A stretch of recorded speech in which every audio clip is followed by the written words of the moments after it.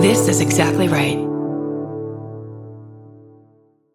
Hi, I'm Daniel, founder of Pretty Litter. Did you know cats tend to hide symptoms of sickness and pain? I learned this the hard way after losing my cat, Gingy. So I created Pretty Litter, a health monitoring litter that helps detect early signs of illness by changing colors, saving you money and potentially your cat's life. Pretty Litter is veterinarian developed, and it's the easiest way to keep tabs on your fur baby's health right at home. Go to prettylitter.com and use code SPOTIFY for 20% off your first order and a free cat toy. Terms and conditions apply. See site for details.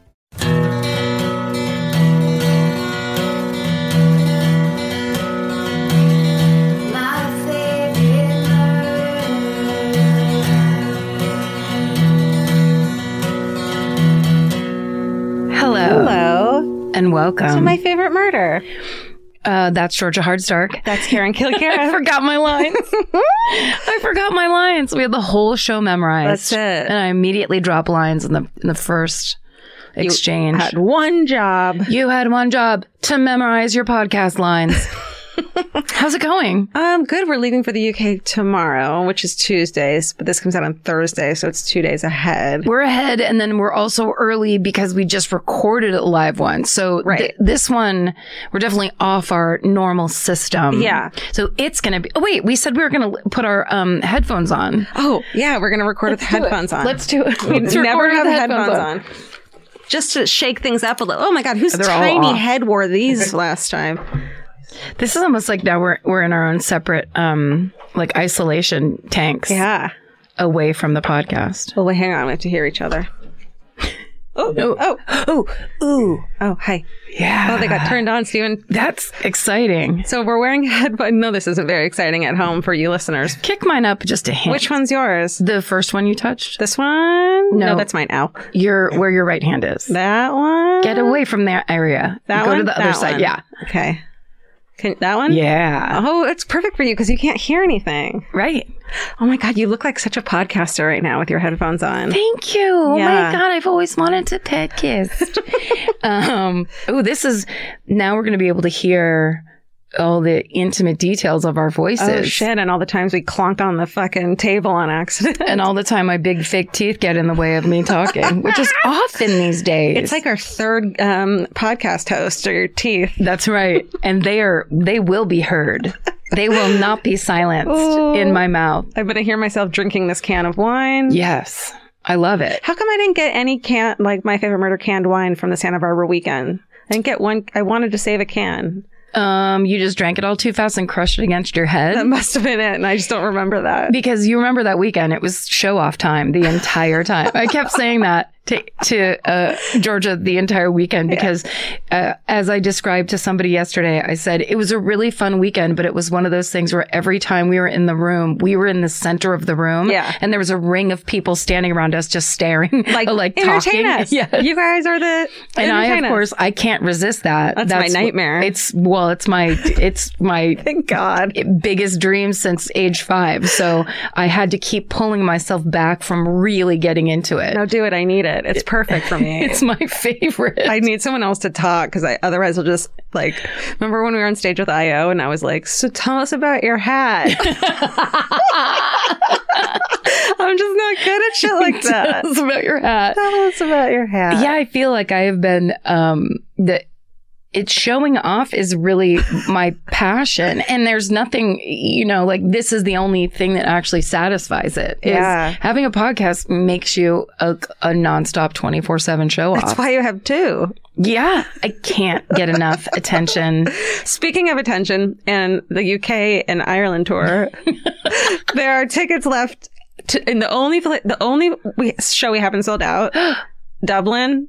Guys, come on. Guys. It's the 25th. You said you liked us. We added a second show for y'all. Come on, y'all. Come on, y'all. I mean, I bet it's almost sold out, right? Yeah, it's almost sold out. There's a handful of tickets left. That's right. We'll just hand them out on the street if we don't sell them all. In handfuls. That's right. To people who... There would be nothing worse than forcing Irish people to go to a show they don't want to go to. That's an audience you don't want. Just based on my American Irish experience, they're already pretty judgmental judgmental of things they enjoy. You know what the most fun thing though about touring is when like when we go to like a pub the night before, we go like to a car rental the night before, and the person working there is like, "Oh my God, I'm such a big fan," and we get to go, "Do you want to go to the show?" Yes. And give them tickets. Yes. So we can do it now for that night in Dublin. Okay, great. Then let's, and you know what? Cancel that announcement. Yeah. There's no more tickets You don't left. gotta go. We're going to be driving up and down the countryside giving away tickets. Stopping at pubs. Whoever we see. Yeah.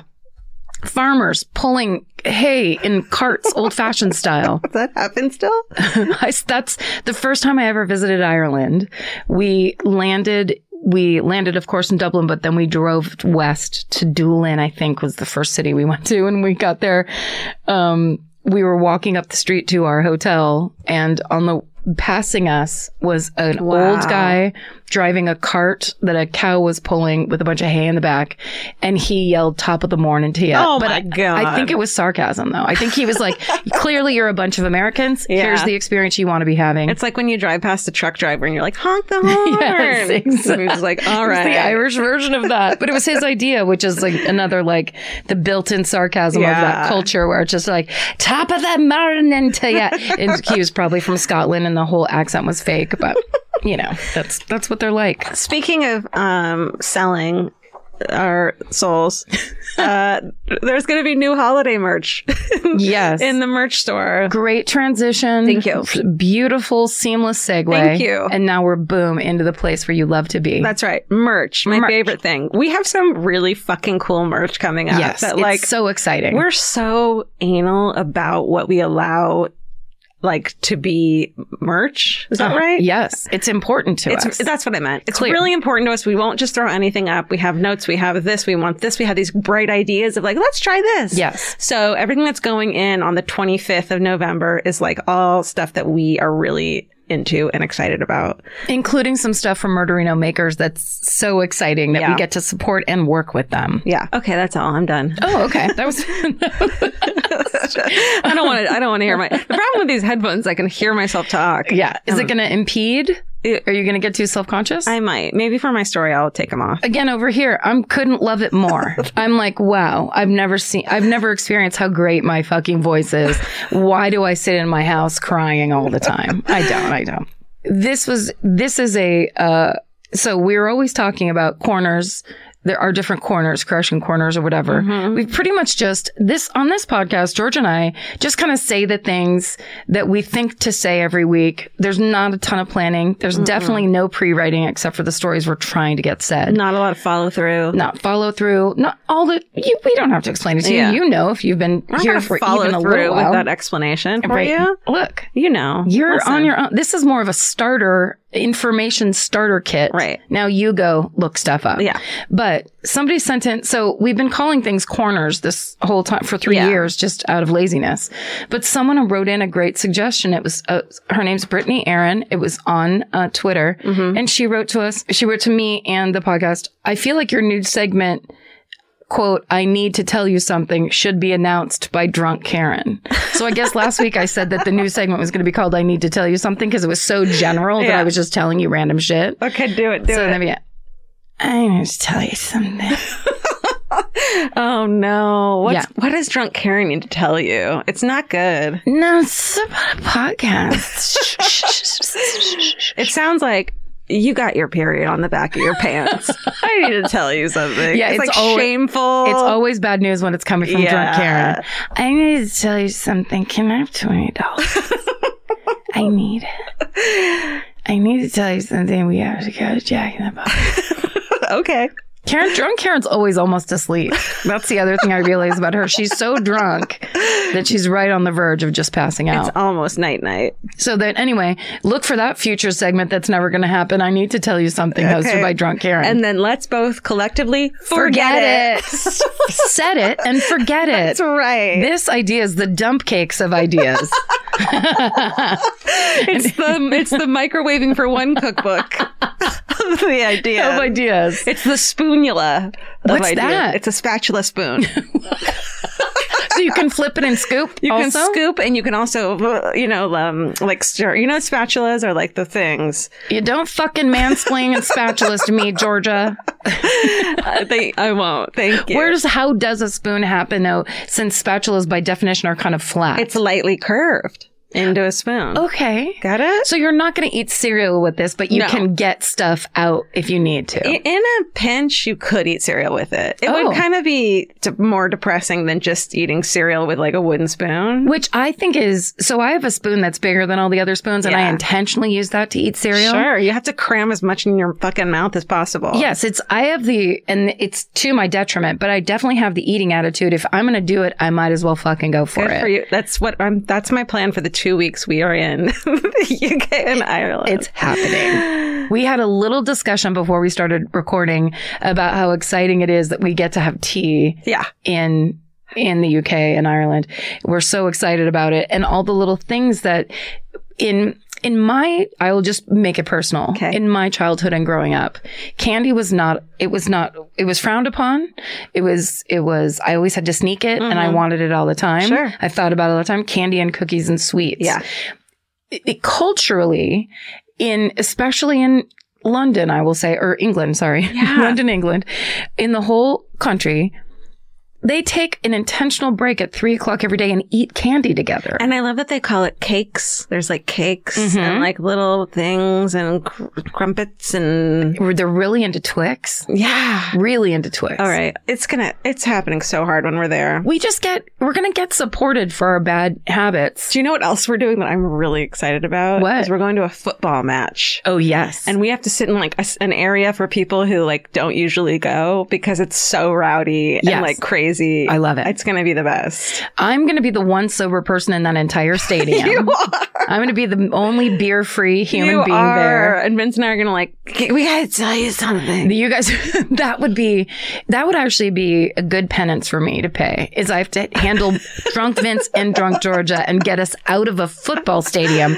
without getting punched in the face. Have you seen Drunk Georgia? She's fun. She is fun. Right? She's exactly like regular Georgia. It just gets a little bit like gigglier as it goes. And louder. Louder, gigglier, and a little more like slappy. A little meaner. Yeah, I like it. Or like talking shit on people, not like to you. But almost, yes, exactly. It's to someone else, like almost in the bonding way. Yeah. But in the way where it becomes almost out of like, you clearly don't mean it because you're just saying whatever comes into your head. Yeah. It's really enjoyable. Thank you. Yeah. I'm honored. And a lot of arm grabbing, which I really enjoy. Oh, yeah, that's me. Yeah. There's a lot of touching when I'm drunk. It's fun. Okay, good. Yeah. Remember in Hawaii when we were in the bed with Lizzie?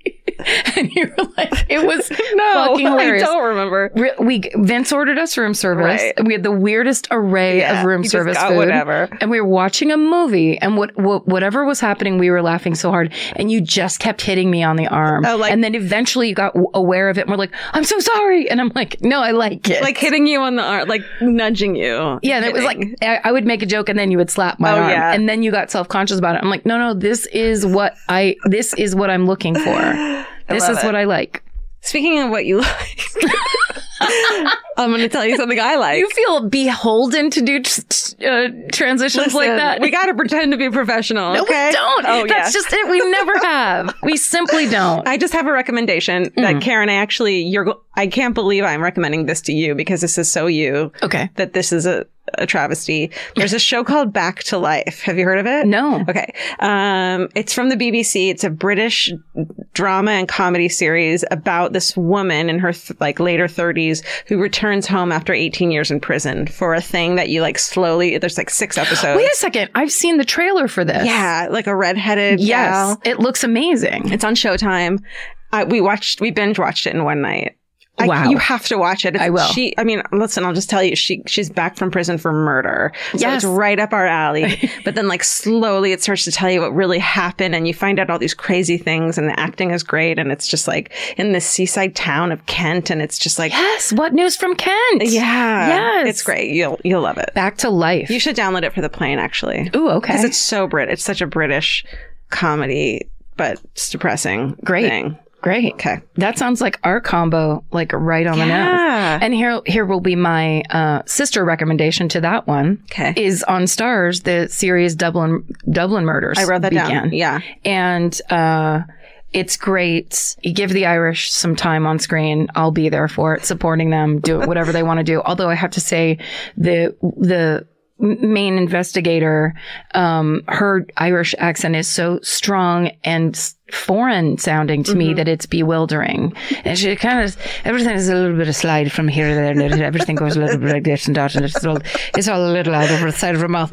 And I can't fucking understand what she's saying, and I love it, and it's so exciting. But the guy in it is one hot piece. He's a snack. Crazy. That's what the kids say. He's a snack. Is he a snack? I don't know. Is he? Is he a bop? Remember What's that? Like over the summer, people would call good songs, it's a real bop. And I was like, what's happening? We don't have to make up new words every 3 months. It's not required. It's not. But this guy is definitely a bop snack for sure. Is there something about... He's a real snacky bop. He is. You want to bite right into that song. There's something... He has like... it's the beauty of men who have plain faces. No, I'm not following you. You got to get behind me right now. Okay. I'm standing behind you. There's something about... maybe it's just that all his shirts are super tight and he's the lanky type. Okay. It's just, I do love I'm going to check it out. I love a guy-girl combo it reminds me of The Killing. Remember that old one? Totally. It's that feel where it's like she's all business and he's kind of like got his eye on her. And he's so like a little ex-methy, like maybe undercover. No? This guy, but that, you're right for The Killing. This guy, it's different where he's actually much more buttoned down, which is even more exciting. Yeah, button him up. Button it. I love a guy with like a tailored shirt that can't help himself because he likes the girl that he's working with. Yeah. I mean, I'm all about that story. That's right. Come on. Love ensues. It's because it's about respect. That's what it's about, George. It's about smart women getting some fucking love not for the shape of their ass, but for the diligence of them following up on DNA tests. Of the brains. There's something about the sound of an old-timey cash register that really takes me back. I know. It sounds like someone is about to hand me an ice cream cone, but it also sounds like we just sold some merch. That's right. And if you're a Shopify user like us, you know that this sound means you just made a sale. Shopify has helped millions of businesses sell their products online, but did you know they also offer the same support for brick and mortar stores? From accepting payments to managing inventory, they have everything you need to sell in person. So give your point of sale system a serious upgrade with Shopify. Shopify POS tracks sales across all your locations. That way, you'll always know what you have in stock and where. They also provide reliable tech that fits your unique retail needs, like turning a tablet into a credit card reader. And if you're looking to reach new customers, check out Shopify's marketing tools. They're easy to use, and they integrate with all social media platforms. With Shopify, we have a powerful partner for managing our sales. And if you're a business owner, you can too. Do retail right with Shopify. Sign up for a $1 per month trial period today at shopify.com/murder. And here's the important note, that promo code is all lowercase. So go to shopify.com/murder and take your retail business to the next level. That's shopify.com/murder. Again, don't forget the code is all lowercase. Goodbye. Georgia, have you ever been blown away by the most simple dish at a restaurant, like perfectly scrambled eggs? Oh my God, yes, Karen. And then all I want to do is make that dish at home and eat it every day. Well, you probably could, as long as you have the chef's secret ingredient, Made in Cookware. Made in was created to bring restaurant quality performance kitchenware to home chefs around the world. For years, they've built their business by supplying restaurants and top chefs with high-end cookware. Some of Tom Colicchio's most treasured dishes at his restaurant Craft are made in Made in. Whether you're cooking for professional critics or just the critics you live with, your meals will benefit from the quality of Made in products. Like their carbon steel cookware, it combines the best of both cast iron and stainless steel clad, so it's rugged enough for grills or an open flame. It's the MVP of summer cookouts and cook-ins. What I really love about Made in Cookware is that it actually makes something like having a Memorial Day barbecue much more convenient because you can keep everything on the grill. If you need to throw, say, a pan of garlic up on the top while you're grilling your steaks on the bottom, it's strong enough, durable enough to do that. If you want to take your cooking to the next level, remember what so many great dishes have in common. They're all made in. Save up to 25% this Memorial Day from May 18th through May 27th when you visit madeincookware.com. That's MADEIN cookware.com. Goodbye. Am I first this week? Yes, you are. Okay. All right. So we're done with that section. Are we? Oh.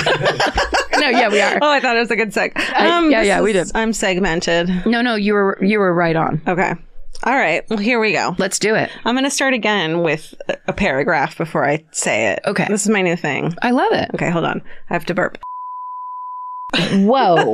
That reached out and tickled my earlobe. Stephen, will you just mute that?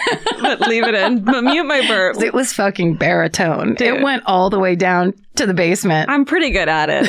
My mom says I rattle the walls. You're like an opera singer of belching. That's like the most proud of my mom has ever been of me is my belching. For real? Like, she brings it up all the time. She's like so like I think she digs it. Well, Georgia can belch quite you loudly. Should hear her. She's Barney from The Simpsons. She's and I just proved it. Okay. Love it. She's still mad at me about the book. Oh, okay. That's okay. Well, I'm still mad at her about a couple things, so fair's fair. Where there's always tension somewhere. Okay. So I'm going to start with this. Okay. Here we go. Okay. On the morning of August 23rd, 1973, okay, Mm-hmm. and a newly escaped convict in Sweden's capital city of Stockholm entered a busy bank in the upscale Normal Store Square. I know what you're about to do. Yeah, I know. Yes, girl. I know what this is. Don't say it. Okay. Jan Erik Olsen walked into the bank wearing toy store glasses and a thick brown wig to conceal his identity, and from underneath his coat pulls a loaded submachine gun and fires at the ceiling. Then in English with an American accent, even though he's Swedish, Sure. yells, "The party has just begun!" And so begins the origin story of Stockholm Syndrome. Yeah. Love it. I can't believe we haven't done this before. I know. And I would love to thank my friend Carrie Sellenvetter for me badgering her at a bar saying, just give me an idea. I don't know what to do next week. And she was like, what about this? What about that? And then what about Stockholm Syndrome? How did we not do this when we were in Stockholm? I don't know, because it's not a murder. I think that right, it's only that's right. recently that we're doing stuff that's not murder. Yes, true. Yeah. True. Okay. We wanted to be more on target. Good job, Carrie. Nice one. So I got a bunch of, and also I had just maybe like a few months ago listened to an episode of Criminal about where they interview one of the robbers. Yes. And it's so, of course, well done. And then they got a bunch of info from a podcast called Memory Motel, where they interview one of the hostages. Yeah. So I listened to both of those and got most of the info from there. And then from the Smithsonian.com and History.com got the rest of the info. Can I just do a quick sidebar? Please. Phoebe Judge on Halloween tweeted, what do you do when a trick-or-treater comes to your door smoking a cigarette? And I retweeted it, but it made me laugh so hard. I don't understand. She doesn't understand how funny she is, or how awesome how cool she is. I think she is. She's the coolest. Also, she's really young. Is I thought she? she was like older than me because of how much she handles shit on seems that podcast. professional. She's so professional. Yeah. And she's like, I think she's in her 30s. Fuck. I know. God bless her. Anyway, just because there's a criminal Element. source element, then I just want to give props Good. to. No, she's the best. I'm Phoebe Judge. Phoebe Judge And this is is criminal. But this isn't. This is my favorite murder. That's right. Okay, so we're not trying to steal her shit. A little We're bit. not plagiarizing the name of her podcast. Okay. What Jan Erik didn't know when the parties just began, was that a silent alarm had been triggered. And so when a policeman responded, Jan Erik shoots at him and hits him in the hand. Oh. So I don't know if this was just supposed to be a robbery that turned into a hostage situation because this was triggered, or if that's what his plan was to begin with. So he shoots at the policeman and hits him in the hand. So then he freaks out and takes 3 female bank employees hostage while letting everyone else leave. So let's talk about him. Okay. He's a 32-year-old career criminal, and he had been a safe cracker and was serving, which is like such a necessary job, right? Yes. There's only handfuls of them out there, and You gotta think. they have to be good at it. That's right. And he was serving a 3-year sentence in prison for grand larceny. He had achieved like a little bit of fame when an elderly couple had caught him robbing their house, at which point the elderly man had collapsed, and the man's wife was like, "Oh my God, grab his heart medicine. It's in the kitchen." And he did it. And then he continued ransacking their house. Oh. So he was like known as like the bumbling... I don't know what he was known as, but like that got him some notoriety. He was the criminal with the heart of gold, maybe? Yeah, who still then got caught. Yeah. You know? Right. Maybe he wasn't that good at it. He was just kind of making his way. Right. It sounds like that. Okay. So he was in prison, but he was on furlough that day. I don't know, at the shops and such, when he took the fuck off and went out to rob a bank. Okay. So in Sweden, you go to jail, but you can also leave jail and do things you'd like to do with your life. I think that means like you're on your way to being let go, like let out soon. Got so it. they're like reintroducing you into society. It's and kind shit. of a parole feel. Yeah. Gotcha. But he was like, I'm going to ruin this and fucking rob a bank. I have a passion for ruining things. Yeah, I'm really good at it. So once the hostages are secured, Jan Erik announces his demands for the release of the hostages. He wants 3 million Swedish kroner. Mm-hmm. Me too. Which is about $700,000. A couple of guns and bulletproof vests and a getaway car. But do you know the story? Yes, but I mean, it's in the files with 18,000 other stories. Okay. So. Well, you're not the only one listening. Steven's listening too. Okay. And the other thing he insisted that he wanted was his old jailhouse buddy, Clark Olofsson, to get out of the jail and help him in the situation. So he's like, He's calling in support? yeah. Okay. From a guy and another buddy of his in jail. So Clark Olofsson, he's 26 years old. He's definitely a bop snack. Okay. For sure. Great. He's serving time for armed robbery and acting as an accessory in a 1966 robbery that had gone wrong and a police officer had been killed. Okay. Yeah. So he's kind of a celebrity bank robber. And while he and Jan Erik, who Clark describes as a, quote, useful idiot. Wow. Yeah. When they were in prison, Jan would beg Clark to tell him all the wild stories of bank robbery. It was like almost like, storytelling time. Sure. And in his eyes, Clark was the best that there is at robbing banks. So knowing he was in a bad situation and needed help, he demanded that Clark join him.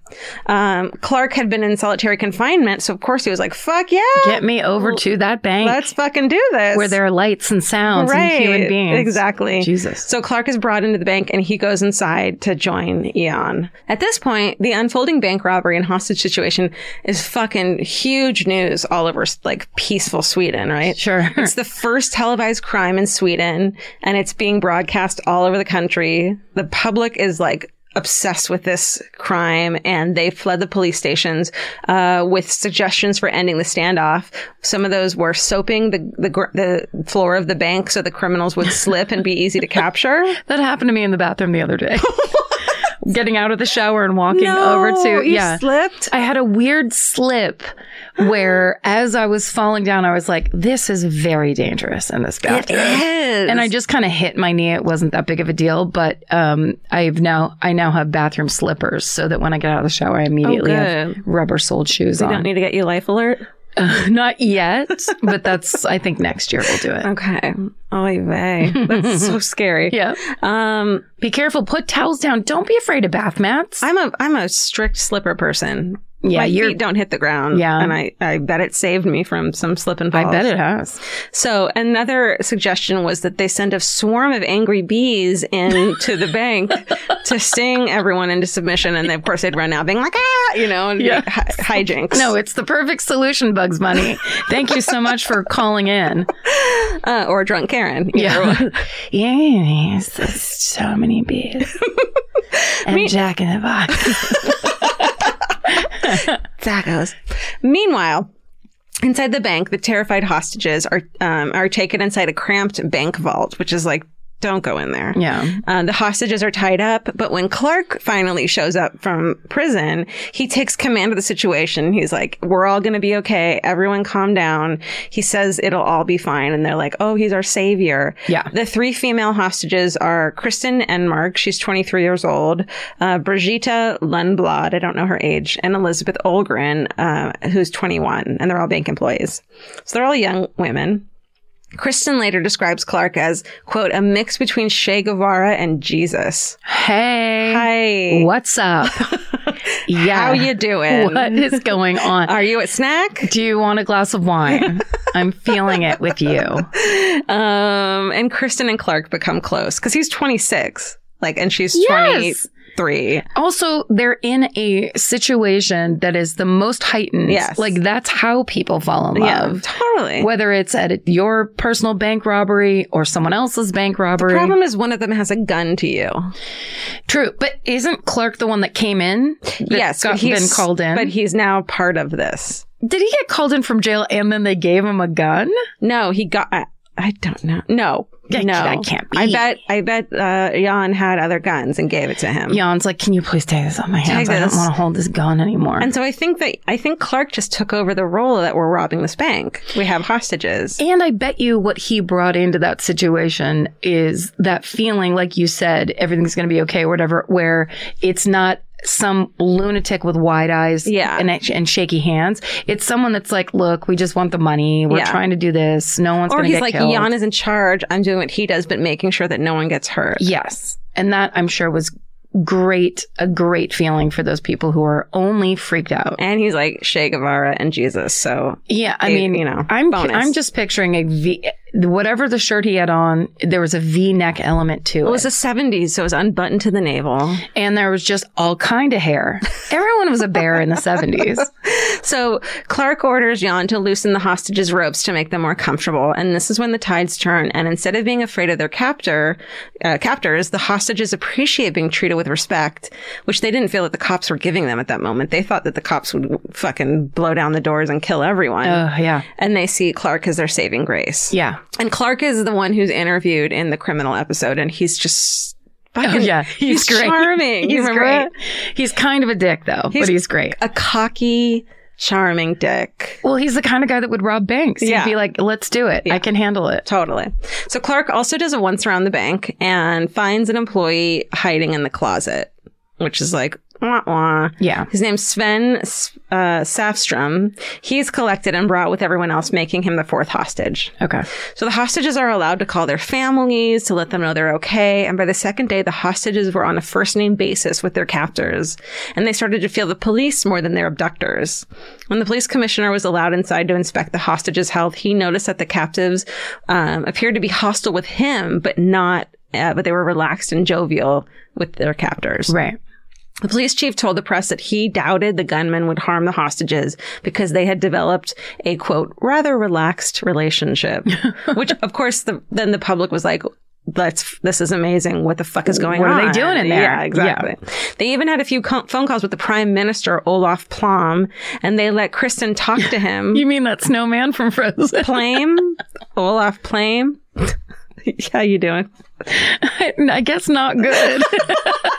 I really enjoyed that joke. I've never seen it. I'm sorry. No, it's a snowman's fault. name. The snowman's name is Olaf, right, Stephen? Okay. That's it. So then I like to imagine that a snowman has a last name and then eventually becomes the Prime Minister of Sweden.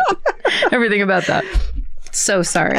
Again, show off time. No, I was embarrassed because I haven't seen it. So I was like, no, I get that joke, but I didn't get that joke at all. It's pretty high level. I have nephews, not nieces. They don't want to watch Frozen. Yeah, that's right. You have a whole other. I should have made a Cars Minecraft. joke. Minecraft. So they let Kristen, one of the 23-year-old hostage, talk to him, and she begs the Prime Minister to let her leave with the robbers in the car. Oh. She's like, she says, I fully trust Clark and the robber. I am not desperate. They haven't done anything to us. On the contrary, they have been very nice. But what I'm scared of is that the police will attack and cause us to die. Yeah.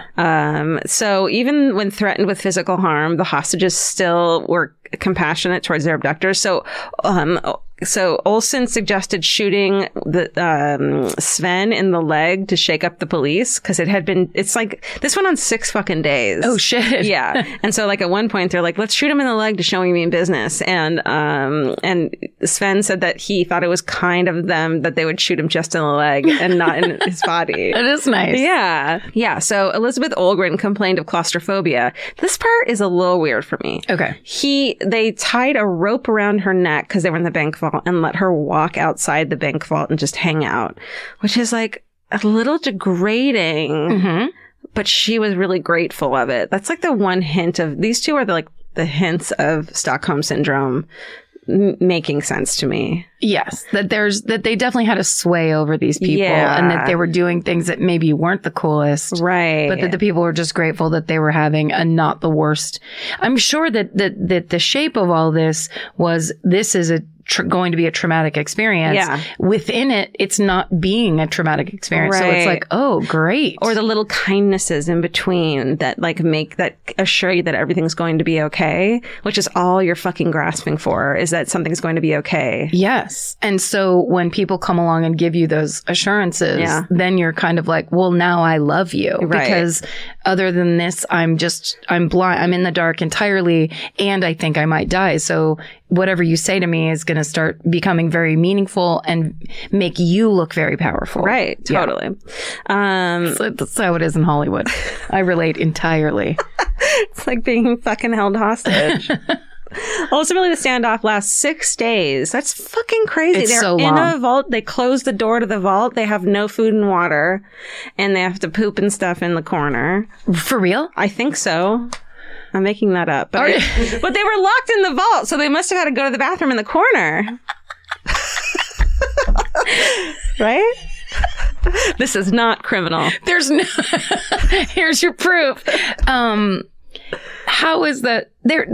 I don't think so. No, I think so because I think Clark says that he appreciated them going through this disgusting, filthy event with him. And so I think they were shitting in a corner. If they were shitting at all. I'd just be like, you know what? Here's the thing. Now I really have claustrophobia around shit.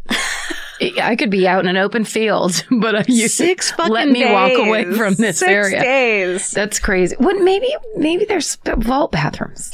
Maybe Just one emergency vault bathroom. What if you okay, you know how they have safe deposit boxes? Yes. You just go in there. What if a lot of people got a nice surprise the next couple of years from your safety deposit boxes? And you're saying, how much is this shit worth? $15 million? Guys, we can make all of these jokes because it's the Stockholm Syndrome story, which inherently is about the violence not affecting people in the normal way. Right. Yes. Oh, yeah. It's basically our story. It's our origin story. We can put anything into it that we want. Okay. But 6 days. Convicts do no physical harm to the hostages. And on the night of it... Except for the pooping thing. Right, that's very harmful. Very harmful. August 28th, after more than 130 hours, police, they start drilling holes in the vault, the cops were, and then they finally put in tear gas, which is like such a dick move to the hostages, right? Right. But I mean, I think there's so much pressure if the whole country is watching, if not more people, and then where it's like, well, what are these cops going to do? And they're like, it's going to suck for them, but this isn't like, we're not killing them. When it came down to the end, they were just like, okay, either we drill holes and put tear gas in there or we go with the bees idea. Which I still don't think is a terrible idea. I'm still on board with drunk Karen's idea. But bees, there's a drunk Karen in Sweden that called that in. She's like, I can't do a Swedish accent, but the idea of like they had to move it forwuld. Yes, basically. Yeah, it was stalling, and they knew. I think the police at that time knew they couldn't do anything truly violent because they couldn't. They were being watched. They were being watched, and the whole thing became about police violence. And Clark called the newspapers and everything, and was letting them know that everything is fine in here, no one's being hurt, just so that they couldn't spin the story and make him seem all violent and crazy. Amazing, and shit. Yeah, amazing. Yeah. So Jan and Clark quickly surrendered. later, and the police want the hostages to come out first. But the hostages are like, we fucking refuse. We know you're going to shoot them if they're last, so they're coming out with us. Wow. Which is like they're protecting their lives at that point. Yeah. In the doorway of the vault, the three women kiss Olsen and Olafsson goodbye, and Sven shakes hands with them. They're captors for 6 fucking days. Yeah. And the police seize the gunmen, and while that happens, 2 of the hostages cry out, "Don't hurt them, they didn't harm us." While Kristen is wheeled away in a stretcher, and there's photos of her sitting up in her stretcher, like watching to make sure they're okay. Oh. She says, "Clark, I will see you soon." Oh, she liked Clark. I think they ended up hooking up later. What? Yeah. Are you being serious? I swear to God, in The Criminal, he mentions, "Yeah, we were closer than friends." I swear. He's a dog. He's a cad. He's a real so-and-so. He's a real, that fella. It later came out that during the standoff, he had soothed Kristen when she had a bad dream, and he gave her a bullet from his gun as a keepsake. No, I mean, it's just that. It's kind of hard. Because somebody... It's like they're looking out for you, and like Jesus, like, oh, I'm scared. Like I'm also titillated. What if Jesus liked you personally? That's big. Jesus was like a bad guy. No, he wasn't. No, that is not from our I'm thinking Bible. of Rambo. I'm sorry. But right. I think it is there is a manipulation, obviously, because it's not normal feelings and it's not a normal situation. Yeah. But I just keep thinking, like, after 6 days, you've hung out with people where they're like, look, I don't want to be a bank robber. I actually used to have a dream of becoming a great whatever thing Swedish people like. Yeah. And it's like, and then my dreams were deferred. Well, it's like they have enough time to get the stories straight. So it's like you can empathize with why they do it. And here's the other thing, because the vault door was locked, they were also in the dark, except for the holes that were drilled into it. Wow. So like they just went through some shit. Yeah, they went through some shit. That kind of spins it as well. And the smell. Okay. It was like a stinky podcast where they all became best friends. We know what that's like. Let's start it. Both the public and police were fucking totally perplexed by the hostages' seemingly irrational attachment to their captors. The police even began to investigate whether Kristen was part of the robbery plot to begin with. Because they were like, this is so impossible. She must be fucking part of this. Yeah. The captives were confused too. The following day, one of the hostages asked a psychiatrist, "Is there something wrong with me? Why don't I hate them?" Like they were confused too. Right. Psychiatrists were like, let's psychoanalyze this motherfucker and compared the behavior to the wartime shell shock exhibited by soldiers, and explain that the hostages had become emotionally indebted to their abductors and not the police for being spared death. Yeah. Right? Makes sense. Swedish psychiatrist Niels Bergerot later coined the term Stockholm Syndrome to describe the so-called captor bonding, which became part of the popular lexicon in 1974 when it was used as a defense for the kidnapped newspaper heiress Patty Hearst, who assisted the radical Symbionese Liberation Army captors in a series of bank robberies. It didn't work though, her defense. And I'm still horrified by this, that she was sentenced to 35 years in prison, and it was later reduced to 7 years.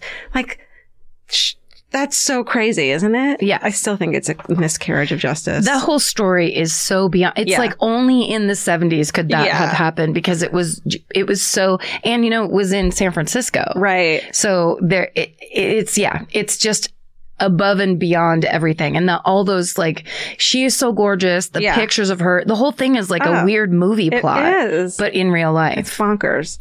The hostages so the hostages wouldn't testify against the bank robbers. Yeah. And Kirsten even lied on the stand, saying that Clark had never held a gun during the 6-day standoff. Oh, wow. She fucking lied.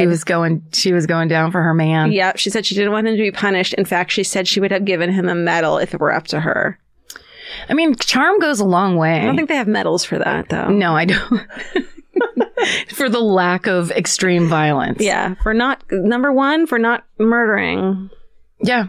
But in that scenario, you work at a bank, you kind of fear this all the time, and you've already run through what could happen and how bad it could be. So the thing is happening that you fear, but it's with people that are like, we don't want to hurt you. We just want this money. But there's still that little bit of like chance that that they could, Yes. and that things could go wrong and you could still be killed. And Yeah. like, it's so terrifying. Yeah. And then you're shitting in a corner. That part. Yeah. Jan was sentenced to 10 years in prison for the robbery, and Clark didn't go to prison at all for his crime because he was like, you guys made me go do this. He can't be. No. He was pulled into it. But he's been back in prison many times since then. No shit. Yeah. And so even after they returned to prison, the hostages made jailhouse visits to their former captors. Wow. I know. And Jan was released in 1980, and once freed, he married one of the many women who sent him admiring letters while incarcerated. Oh, nice. And they like had a kid together. They went fucking straight. They own like a mechanics place or something. Wow. And had like a normal life. So he has a normal life because of being involved in that. Maybe. Well, because she sent the letter. Like, Yeah. that was the inciting incident. You gotta hope. That's what the movie plot's gotta be. Yeah. And since the robbery, Jan has not been convicted of any other crimes. Great. And has openly apologized for the hostage situation. Awesome. Yeah. And that's the story of the fucking Stockholm Syndrome. God, I feel like that might be the best case scenario, any true crime story you could talk through. Yes. I hope yours isn't horrible. It is the worst. Are you ready? Ugh. Hold on, let's see. If you're like me, you're always looking for a story to dive into. Whether it's a family drama or a mystery to solve, the key to getting hooked is the details. I need rich visuals and intricate storylines, and June's Journey has that and more. June's Journey is a mobile mystery game that follows June Parker, a daring young woman, on a quest to uncover the truth about her sister's murder. This is your chance to test your detective skills because you'll play the game as June herself. Explore beautifully designed scenes from the 1920s, like lavish estates and gardens, and don't forget to keep an eye out for hidden clues. There are twists, turns, and catchy tunes, all leading you deeper into the thrilling storyline. And if you play well enough, you could make it to the Detective Club. There, you'll chat with other players and compete with or against them. June needs your help, but watch out, you never know which character might be a villain. Shocking family secrets will be revealed, but will you crack the case? Find out as you escape this world and dive into June's world of mystery, murder, and romance. It's all just one tap away. Discover your inner detective when you download June's Journey for free today on iOS and Android. That's June's Journey. Download the game for free on iOS and Android. Goodbye. Hey, it's Kaylee Cuoco for Priceline. Ready to go to your happy place for a happy price? Well, why didn't you say so? Just download the Priceline app right now and save up to 60% on hotels. So whether it's Cousin Kevin's Kazoo Concert in Kansas City, go Kevin, or Becky's Bachelorette Bash in Bermuda, you never have to miss a trip ever again. So download the Priceline app today. Your savings are waiting. Go to your happy place for a happy price. Go to your happy price, Priceline. Are we back? I'm ready to concentrate on you. Uh, These are fun. I know. I love them. I think they're really good. It was a good idea. Georgia and I just took a break in between, just a quick bathroom break. Yeah. And I have to say, first of all, we have to make a rule. When we go to the bathroom during taping, I'm not allowed to use the tweezers in the bathroom. No, it's for before and after only. No plucking allowed. I just did a serious amount of plucking in the bathroom. You were gone for a while. I couldn't stop. But here's the thing.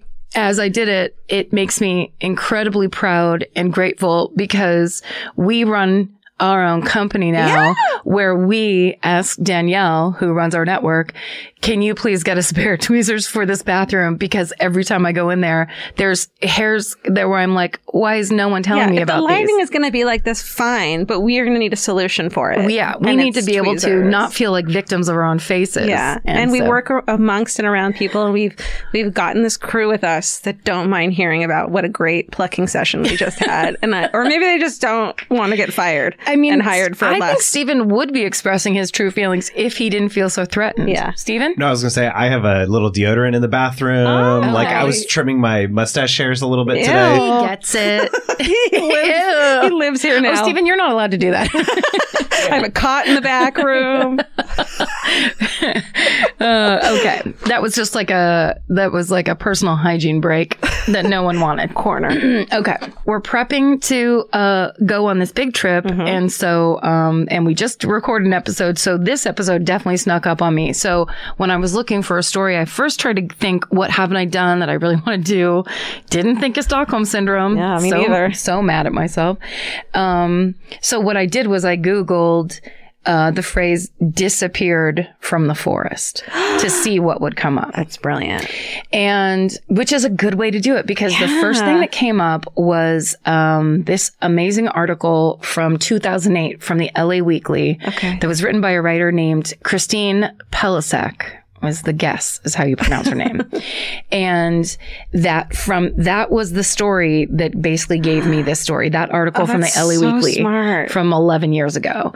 And then the supporting articles were found on Murderpedia. And basically we've talked a ton about how LA in the 70s, there were all these freeway murderers. There were so many serial killers in the Southland in the 70s that there were actually subsets and types of serial killers that you could be, and freeway killers were one of them. Right. And this hits on a bunch of my things, which is the disappeared from the forest thing, the freeway killer thing.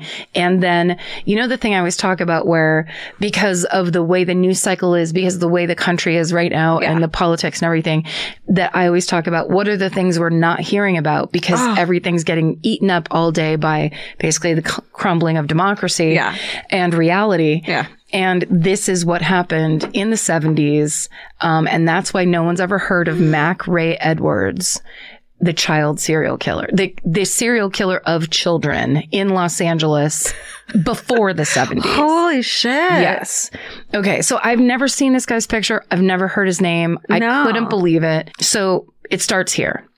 On March 23rd, 1957, 8-year-old Tommy Bowman is on a short hike with his father, his brother, his sister, his uncle, and his 2 young cousins. And they're going along the Arroyo Seco Trail in Pasadena. They're from Redondo Beach, the Bowman family. And they're spending the day in basically Altadena together. Essentially, I think the family from the beach wanted to go up into the mountains and hike around for the day. Isn't that crazy? Like, that would have been a trek for the day back then. And now it's like a fucking errand you run. Yes. And back then it was like, we're all going to get into the car without our cell phones, and we're going to drive up into the mountains. Well, they left their cell phones at home? Yeah. They left their cell phones in the future.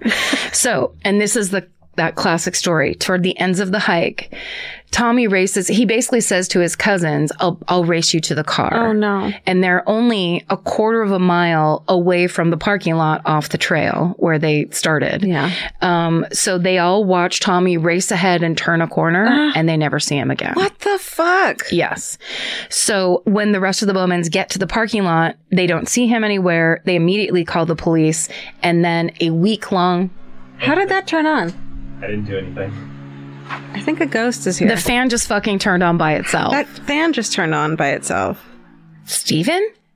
Bluetooth. If you invited a ghost. Bluetooth. It's like an old-timey fan. All right. If that happens again, If that happens again, leaving. So they immediately call the police, and a week-long search ensues. What the fuck? Helicopters scour the 11-mile stretch of the Arroyo Seco from Mount Wilson in the San Gabriels to South Pasadena. They add more police officers. Even Tommy's father's named Eldon, and his coworkers from the company he works for start showing up to help search for Tommy. All on foot, all in the area. Nothing's found. Tommy's basically disappeared without a trace. Wow. So there's no solid lead. So investigators, they're grasping for straws. And there's theories that Tommy may have been taken by a mountain lion, or like a wild animal theory. There was also a theory that he'd somehow wandered to they were right near JPL, the Jet Propulsion Laboratory. Oh. Yeah. Which we got a tour of, Stephen and I, and Scotty Landis. That was kind of close by. So they were thinking he wandered into that parking lot and someone from JPL kidnapped him. That's not a thing. They're just basically, we're like, those people are too smart, too together, and they're worried about space. But basically they're trying to theorize of what the hell could have happened. There's no, of course, evidence to support either of these theories, and nothing ever comes from that. So they kind of disappear. And then 2 different female eyewitnesses come forward to say that on the day of Tommy's disappearance, they had seen a little boy who looked like Tommy walking on the trail near Altadena Drive in Pasadena crying. And they told police that just behind the boy was a deeply tanned, disheveled looking man in khakis and a plaid shirt. One woman says he's wearing a plaid shirt. One woman says he's wearing a white t-shirt. So the investigators start questioning registered sex offenders in the area. Well, it's Tommy's father's employer, the Northrop Corporation, the one who his coworkers came to try to search. The Northrop Corporation puts up a cash reward for information leading to finding Tommy, but neither of those efforts brings any new leads. A few days after Tommy's disappearance, an unidentified man claims that he is holding Tommy Bowman, and he demands a $2,500 ransom. So an exchange is set up at a gas station in Eagle Rock. Police, of course, are staking it out. When the man arrives to get the cash, police arrest him. They find out the whole thing's fake. He's just trying to get money. Thing to do. It's such a strangely unstable and weird thing to do, where people couldn't be in a worse place, and you're like, maybe I'll make money off it. It's so gross. By 1960, the case of Tommy Bowman's disappearance goes cold. Okay, so now we skip to fall of 2005. No, what? Yeah. Nearly 50 years later, in the fall of 2005, an author named Weston DeWalt. So this is the guy who this article that I found is about. Okay. It's about this author. So he is a successful author, and he's doing research on the jogging trails near his house in Pasadena when someone tells him about the long ago disappearance of Tommy Bowman. What if you're just like, I just want to know how the river flows in my area, and you're like, well, guess what? Too bad you're friends with the murderino, clearly. And someone's like, you want to know how the river flows? How about I tell you what shitty things are happening right behind your house? Oh my God. So, but Weston DeWalt is intrigued. He's an author. He's, so he starts looking into this case. He states that when he starts doing this digging, he realizes, quote, he made a decision that if he could find some of Tommy's relatives alive, I would write a book about what it meant to a family to wonder for 50 years. Right? Heartbreaking. So he's in. He's like completely hooked by the fact that this boy basically just disappeared off the face of the earth and nobody had any answers for 50 years. So Weston DeWalt makes contact with Tommy Bowman's father, Eldon, and Eldon actually invites him over to his house in Simi Valley, where he now lives. And when Weston gets there, Eldon has laid out all the investigative materials he's kept about his son's case for the past 50 years on the dining room table. So there's letters and there's photographs and there's all the newspaper clippings and basically everything that Weston might want to know. And after a lengthy discussion, Eldon agrees to let Weston DeWalt petition the LA County Sheriff's Department to reopen the case. Wow. So basically, DeWalt goes and he starts meeting with LAPD to talk about this and how this case needs to be reopened. And over time, he becomes friends with the cold case detective Vivian Flores, who had been working this case since that time. And she helps him sift through all the case file evidence and all basically the available evidence. And there, when he's looking through it, Weston finds an eyewitness sketch of the tanned, disheveled man that was seen walking behind Tommy by those 2 eyewitnesses. And immediately Weston recognizes the face in this sketch as being very similar to a photo he had seen while researching child abductions. The photo was from 1970, and it was of a man being led into a courtroom in handcuffs. And that man was 51-year-old, heavy equipment, at least at the time of the picture was taken, 51-year-old heavy equipment operator named Mac Edwards. Oh my God, chills. Right? So he sees it and is like, he's here. And then in this, he's being arrested for child abduction. So who is this guy? Could it be the same guy? We'll talk a little bit about Mac Edwards.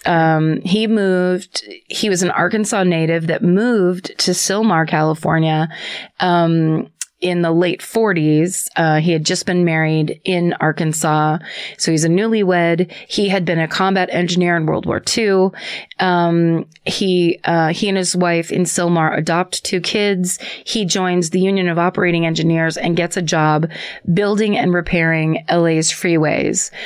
He's basically just a heavy equipment operator. And this is the time where they just start building all these freeways all around LA. Yeah. And so that's what he basically works on. He operates the heavy machinery that Caltrans uses to build all these freeways and to grade, clear the land. I know where this is going. Yeah, you do.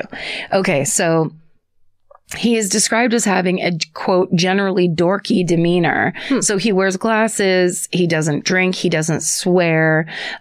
He's very friendly. All the neighbors like him. He actually owns horses that he lets the neighborhood kids ride. He's also known for taking the neighborhood kids camping. Oh, I bet he fucking is. Yeah. So he's very well liked in the community because he's that great guy that's so nice. 1,000 red flags. And loves children. Get away. Creep. All those sentiments go away on March 5th, 1970, when Mac Edwards walks into the foothill station of the Los Angeles Police Department. He puts a loaded gun on the front desk and tells the on-duty officer, "I have a guilt complex." What? So he's taken into an interview room where he eventually confesses to the kidnapping of 3 young sisters from Sylmar that had happened the day before. Okay, so basically, according to Edwards, he tells police that he and a teenage accomplice had broken in to the 3 girls' home during the early morning hours after their parents had left the house for the day. They were robbing the house, and then they abducted the girls. So they were sisters aged 12, 13, and 14. I do not know why you'd want to fuck with 3 sisters in that age range. That's dangerous. Yeah. These idiots didn't know it. But they were about to find out.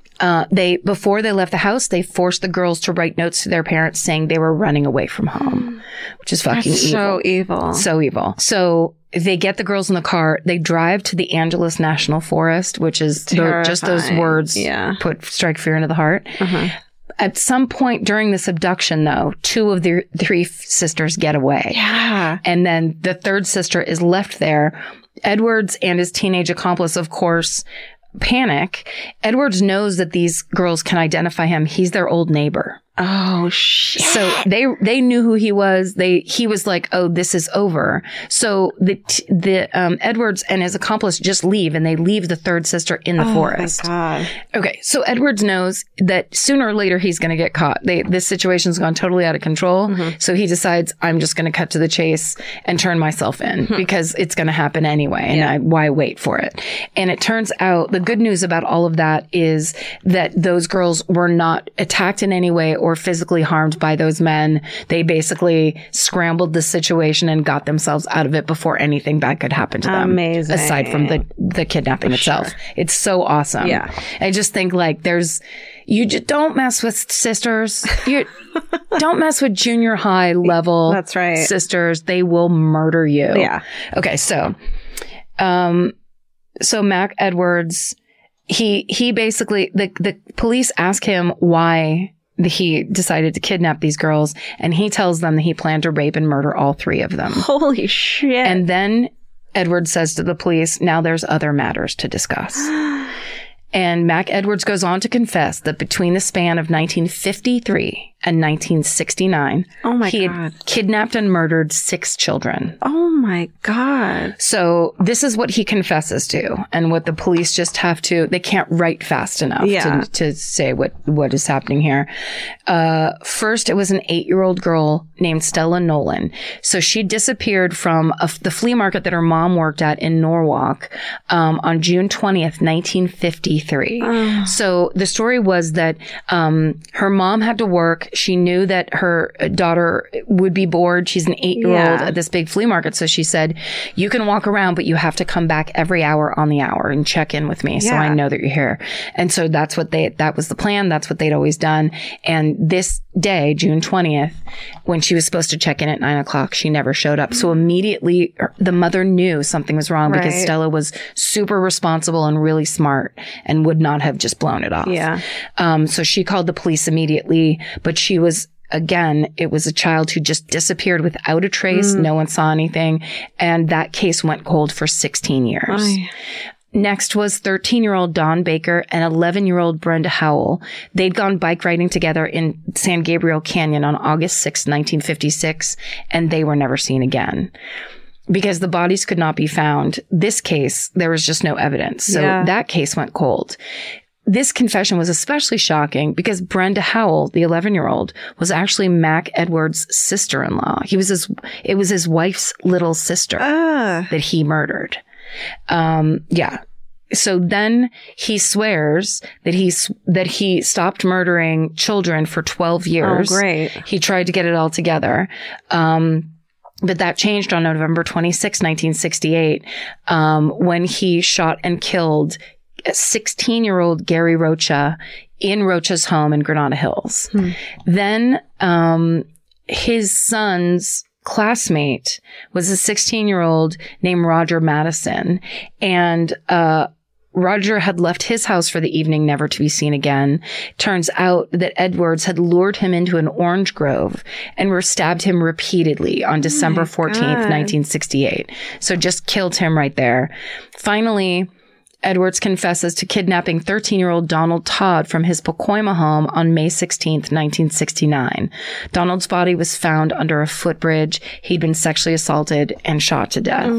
So Edwards said that all these crimes were motivated by an urge for sex. So he assaulted all of these victims. Jesus. And that was basically what was behind all of this. So these investigators know that in this 12-year period where he's saying I was I was trying to be good, I had my family and all this bullshit, they're just like, no. So he confesses to these 6 murders, pleads guilty to 3 counts of kidnapping and 3 counts of murder, because those are they only have the bodies of 3 victims. He's immediately found guilty and sentenced to death, and he's sent to San Quentin and he's put on death row. The reason that we've never heard, or at least that I've never heard of Mac Ray Edwards is because right when he went to jail and when all this story broke, it was exactly at the same time as the Manson murders and when they arrested Charles Manson and the Manson family. So it completely got obliterated by the Manson murder story. Isn't that crazy? Yeah. And this is I keep saying child serial killer. Yeah. A serial killer of children. Yeah. Which is, I think, the worst. I mean, it's also bad, but so basically he just disappears because of Manson. When he goes to San Quentin, who's 2 cells down from him? Charles Manson. Oh, yes. Gross. Can you imagine how boring that fucking idiot was? The babbling that went on in that block.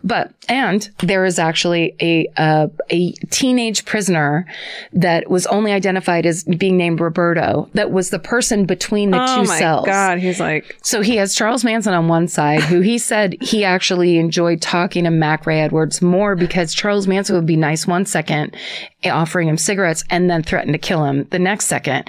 Meanwhile, Edwards was really friendly and normal the whole time, but then starts telling him about all the other kids that he's killed. No. Yes. So he's doing that jailhouse confession / brag thing to the poor guy in the cell next to him, where he said he couldn't sleep at night because the guy was just talking and telling him all these other kids that he had murdered. So it's all bad. It's so horrible. So basically when he's found guilty and he's sent to San Quentin, he tells the court, I want to be electrocuted in the electric chair. Can you move me up to the front of the line? Jesus. There's some people that are there. They're waiting and they're sweating. Right. I want to be in the electric chair. It's all I've ever wanted. Oh my God. They're like, yeah, it doesn't work like that, friend. And because it is all you've ever wanted, now you'll never get it. Right. Now we're fucking terrified of you. Yeah. So the request is denied. He makes several suicide attempts. And finally, in November of 1971, Mac Ray Edwards hangs himself with a TV cord in his prison cell at the age of 52.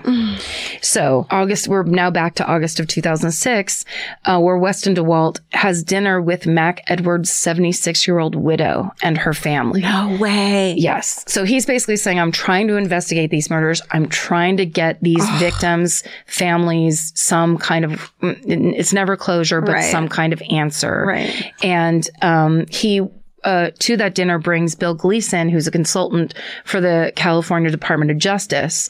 And so during that visit, Mac's widow reveals he'd written a confession letter to her right before his suicide from jail.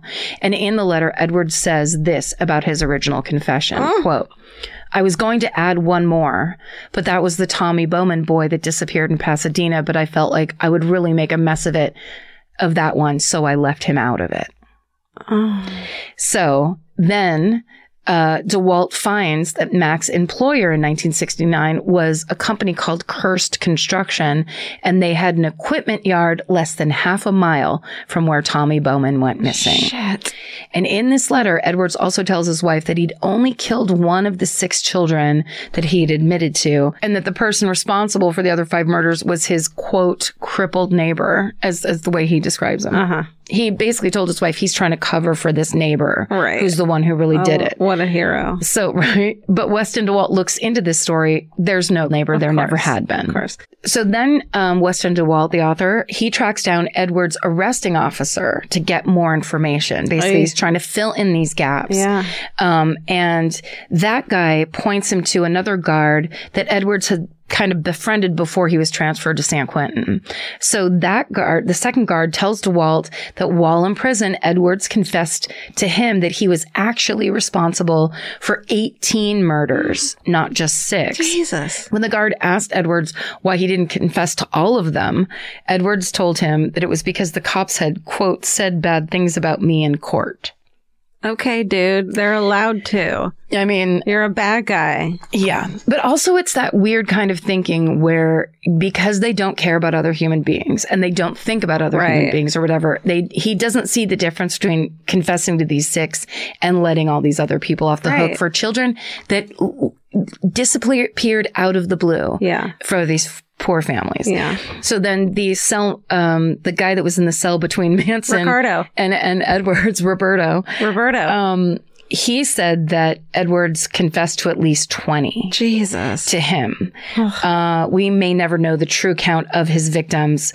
Authorities believe it's definitely safe to assume it's more than 6. Yeah. So the bodies of 3 of Edwards' known victims, Don Baker, Brenda Howell, and Roger Madison, were never found.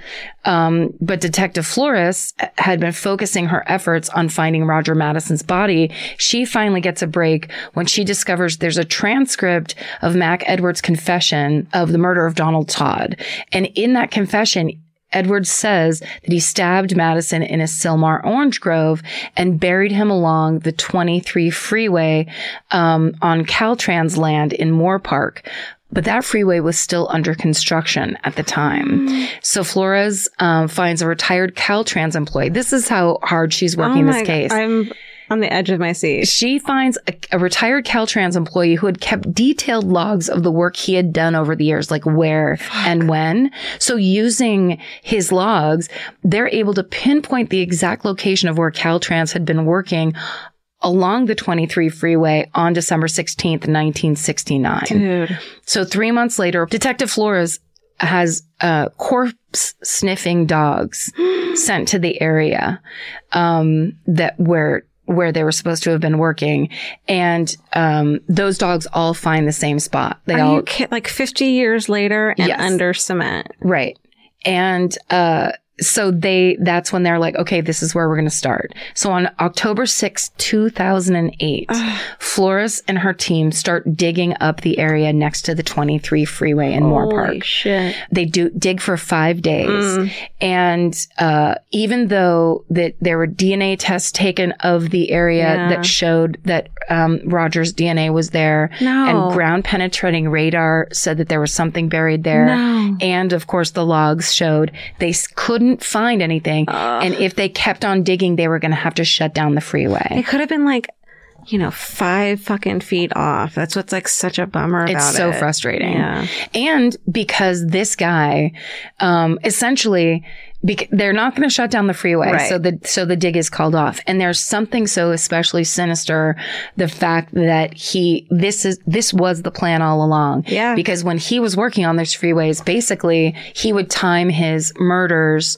knowing that they were about to go basically be building these things. So the night before he would go dig the hole and then put his murder victims in these graves. And then the next day it would all get covered over by cement and freeways. That's the creepiest thing I've ever heard in my life. It's like the original freeway killer story where it's like just bad vibes. Like that's what this is all about down here. That's what this fucking creepy road ragey aggro feeling is. But it was all rural back then. Yes. And like it was all families trying to come out here and make a difference and, you know, make their way. It wasn't Hollywood and everything. No. And it's just... It's crazy. It's so nuts. So as sad as that is and as unsatisfying as that is, it's basically, shut down the freeways. Who cares? Yeah. Find those remains. Yeah. It's basically red tape. It's not going to happen. Right. What's cool and lovely and small, but still important, is that Roger's sister came and she got to leave flowers next to basically the excavation area where they were trying to find him. And they, the police who were standing by and the Caltrans employees, everybody like removed their hats and had a moment of silence, for Roger Madison and his loss of life. And then they basically had to cover it all over. So despite his claims, no one believes that, of course, Mac Edwards went dormant for 12 years between Brenda Howell and Don Baker's double murder and Gary Roach's murder. So Weston DeWalt, Vivian Flores, many LAPD cold case detectives continue to this day to try linking Mac Edwards' movements and personal timeline with all the cold cases of missing and murdered children in Southern California. And that is the deeply disturbing and little known story of Mac Ray Edwards, LA's least known serial killer of children. Fuck, man. Who knew? Isn't that fucked? What a crazy story. Yeah. Good job. Thank you.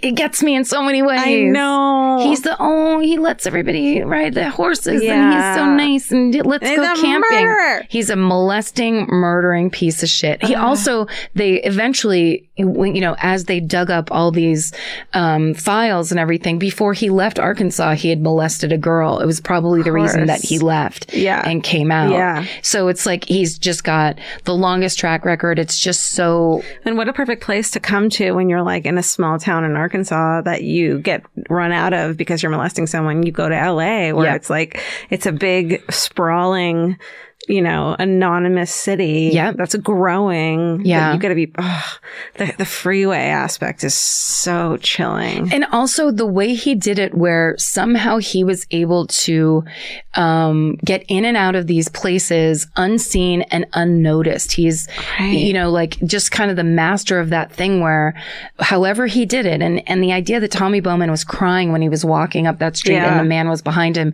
clearly he knew how to very quickly like win the favor of and then intimidate children. Or is it a time and a place where you mind your own fucking business and so no one is noticing these things and it's just a kid crying and upset and you don't think twice about it. A mean dad and it's none of your business. You're right. That was so long before, like this is pre so much stuff. Yeah, stranger danger. It's pre everything where it's just like you could hit your kids, you could hit your neighbor's kids.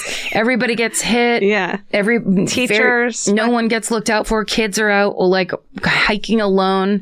I mean, he wasn't, but you know, it's just that it was the time where it was just like, sure, if you want to go off and wander around for a while, sure, do it. Yeah. Yeah. Just we just didn't know. We didn't know. And no one knew. Be polite to adults and and assume that if somebody, you know, whether it's owns horses or goes to church or whatever, is like everyone's buying everybody else's mask. Just 100% outright. And like, sounds good if you're a man and you have a job and you're blue collar and then you're nice. Yeah. No one will suspect you. These children camping? Great. No. Wow.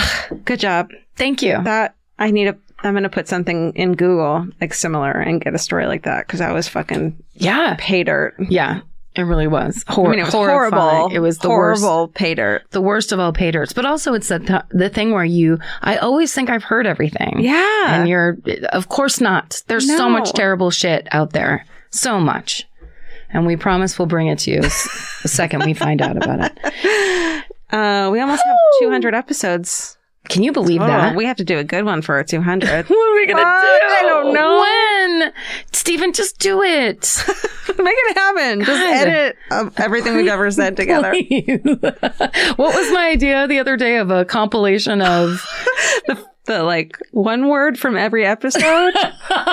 You're like, Stephen, I know you're busy. Stephen, if we're going to do a 200th episode, what if we just do like a great moment from every episode? Georgia goes, sorry, I'm from Canada. How is he supposed to do that? And I was like, oh yeah, I don't know. I just wanted to try to figure something out. He's kind of running Exactly Right's audio engineering program. Yeah, he's kind of producing 5 other podcasts right now simultaneously, as well as several pilots. But yeah, no, that's not going to work out. What's your, and do you have a cigarette? I just did a cigarette gesture to Georgia with a pen. It was pretty fabulous. This is like me all through grammar school. Yeah. Another way to get a little attention. Pretend to smoke as a child. It's pay dirt.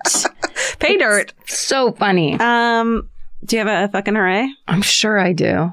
Okay. I guess my fucking hooray is like a future fucking hooray. Is that like, I can't wait to step onto that plane tomorrow. Hell yes, girl. I can't wait. And like, so my therapist is like, you have to do 5 positives every day. I can't wait to be cold UK and Ireland fucking air. I can't wait. It's going to be all Christmassy over there and shit, which I love. Yeah. We're going to eat the best fucking food. Yes. We're going to have all this time on the airplane to work. That's terrible. And it's just going to be great. I'm really looking forward to this trip. And then the 3 of us are going to fucking Barcelona. Yes. For the last 3 days just to have we're calling it a work retreat. It's a company retreat. That's right. That's right. I can't wait. It's going to be so fun. We're going to eat so much. I love it. Do you know that the company retreat is me laying in your guys' bed in your hotel room? With us being drunk. Karen, I want more tapas. I'll get them for you. Just give me 4 hours. I'm so happy to hear you say that because, you know, by the end of the fucking winter spring tour, which really was just the entire first half of 2019 tour, it really felt like neither of us ever wanted to do it ever again. It was so, you know, it was long. It was consistent. It was whatever.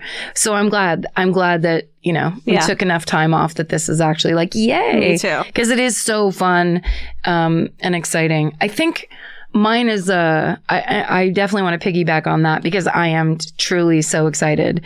But also, today, so I, of course, leave everything to the last minute. So today, in between 6 other things that I'm supposed to do, I ran to Macy's just to get some tights and what have you. I get to get you some tights.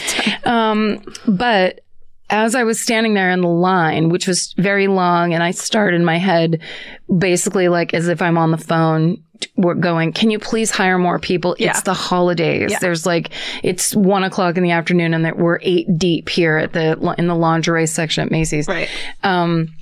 But instead of doing that, I was just kind of trying to, my thing that I'm working on now, thank you, Tara Brock, is the just awareness of what you're thinking so that you can change your thought patterns. Okay. So it's like, if I'm just standing there and my habit is to mentally yell at people, maybe just put a pause on that and see what's actually happening around me that I could be enjoying instead of being in my thoughts negatively. Okay. And I realize I'm standing next to a huge display of pajamas and they look kind of cozy and they're like flannel red plaid pajamas. Yeah. So I start touching them like, I want flannel red plaid pajamas.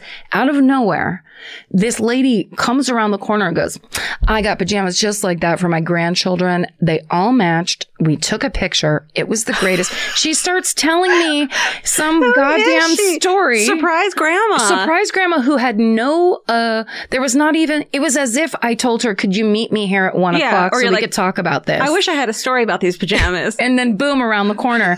And I realize when I'm not in my head projecting and making problems or trying to work through problems, I'm the kind of person people walk up to and tell random shit to. Yes. Okay. 100%. If I can keep myself present. Okay. And that is, I have to remind myself, I love that. The way she told me that story, and as if it was vital information I needed to know that was going to help me decide whether or not I was going to get these pajamas, I was just like, yes. And then Did you get them? As she walked away, I wasn't thinking of them really for me. Yeah. It was conceptual, but I was like, pajamas. Christmas. My sister always gets me pajamas for Christmas. And slippers are the best fucking gifts for people. Everybody always needs and wants them. Always the best. Always. But as she walked away, she goes, I don't know what I'm going to do this year. And then I yell after her, like, you can beat it. You can do it. If you did it last year, you can do it this year. It was the funniest moment. So anyway, it was just a little reminder to me. I think it's like, open yourself up to surprise grandmas. Yes. Because that is the stuff of life. Yeah. It's not the satisfaction you get yelling at people because there's not enough people working at the counter. That doesn't give me anything. It depletes me entirely. It does. Even when it's just mental. Yeah.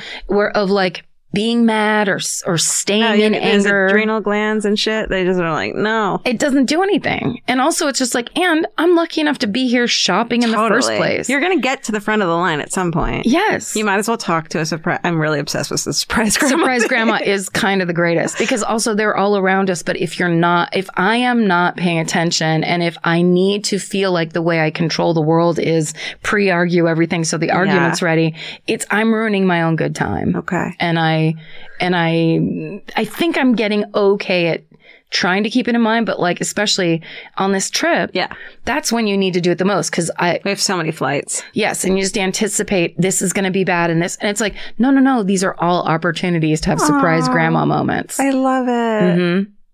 Oh my God. That's it. Right? That's the answer to life. This is it. So let's all keep our surprise grandma diary for our trip. Okay. Then we can go back and tell these stories. All right. I'll see you at LAX tomorrow and we'll do it. Let's do it. We'll have a go surprise grandma. Surprise grandma. Come out wherever you are. Awesome. Love it. Love it. Love it.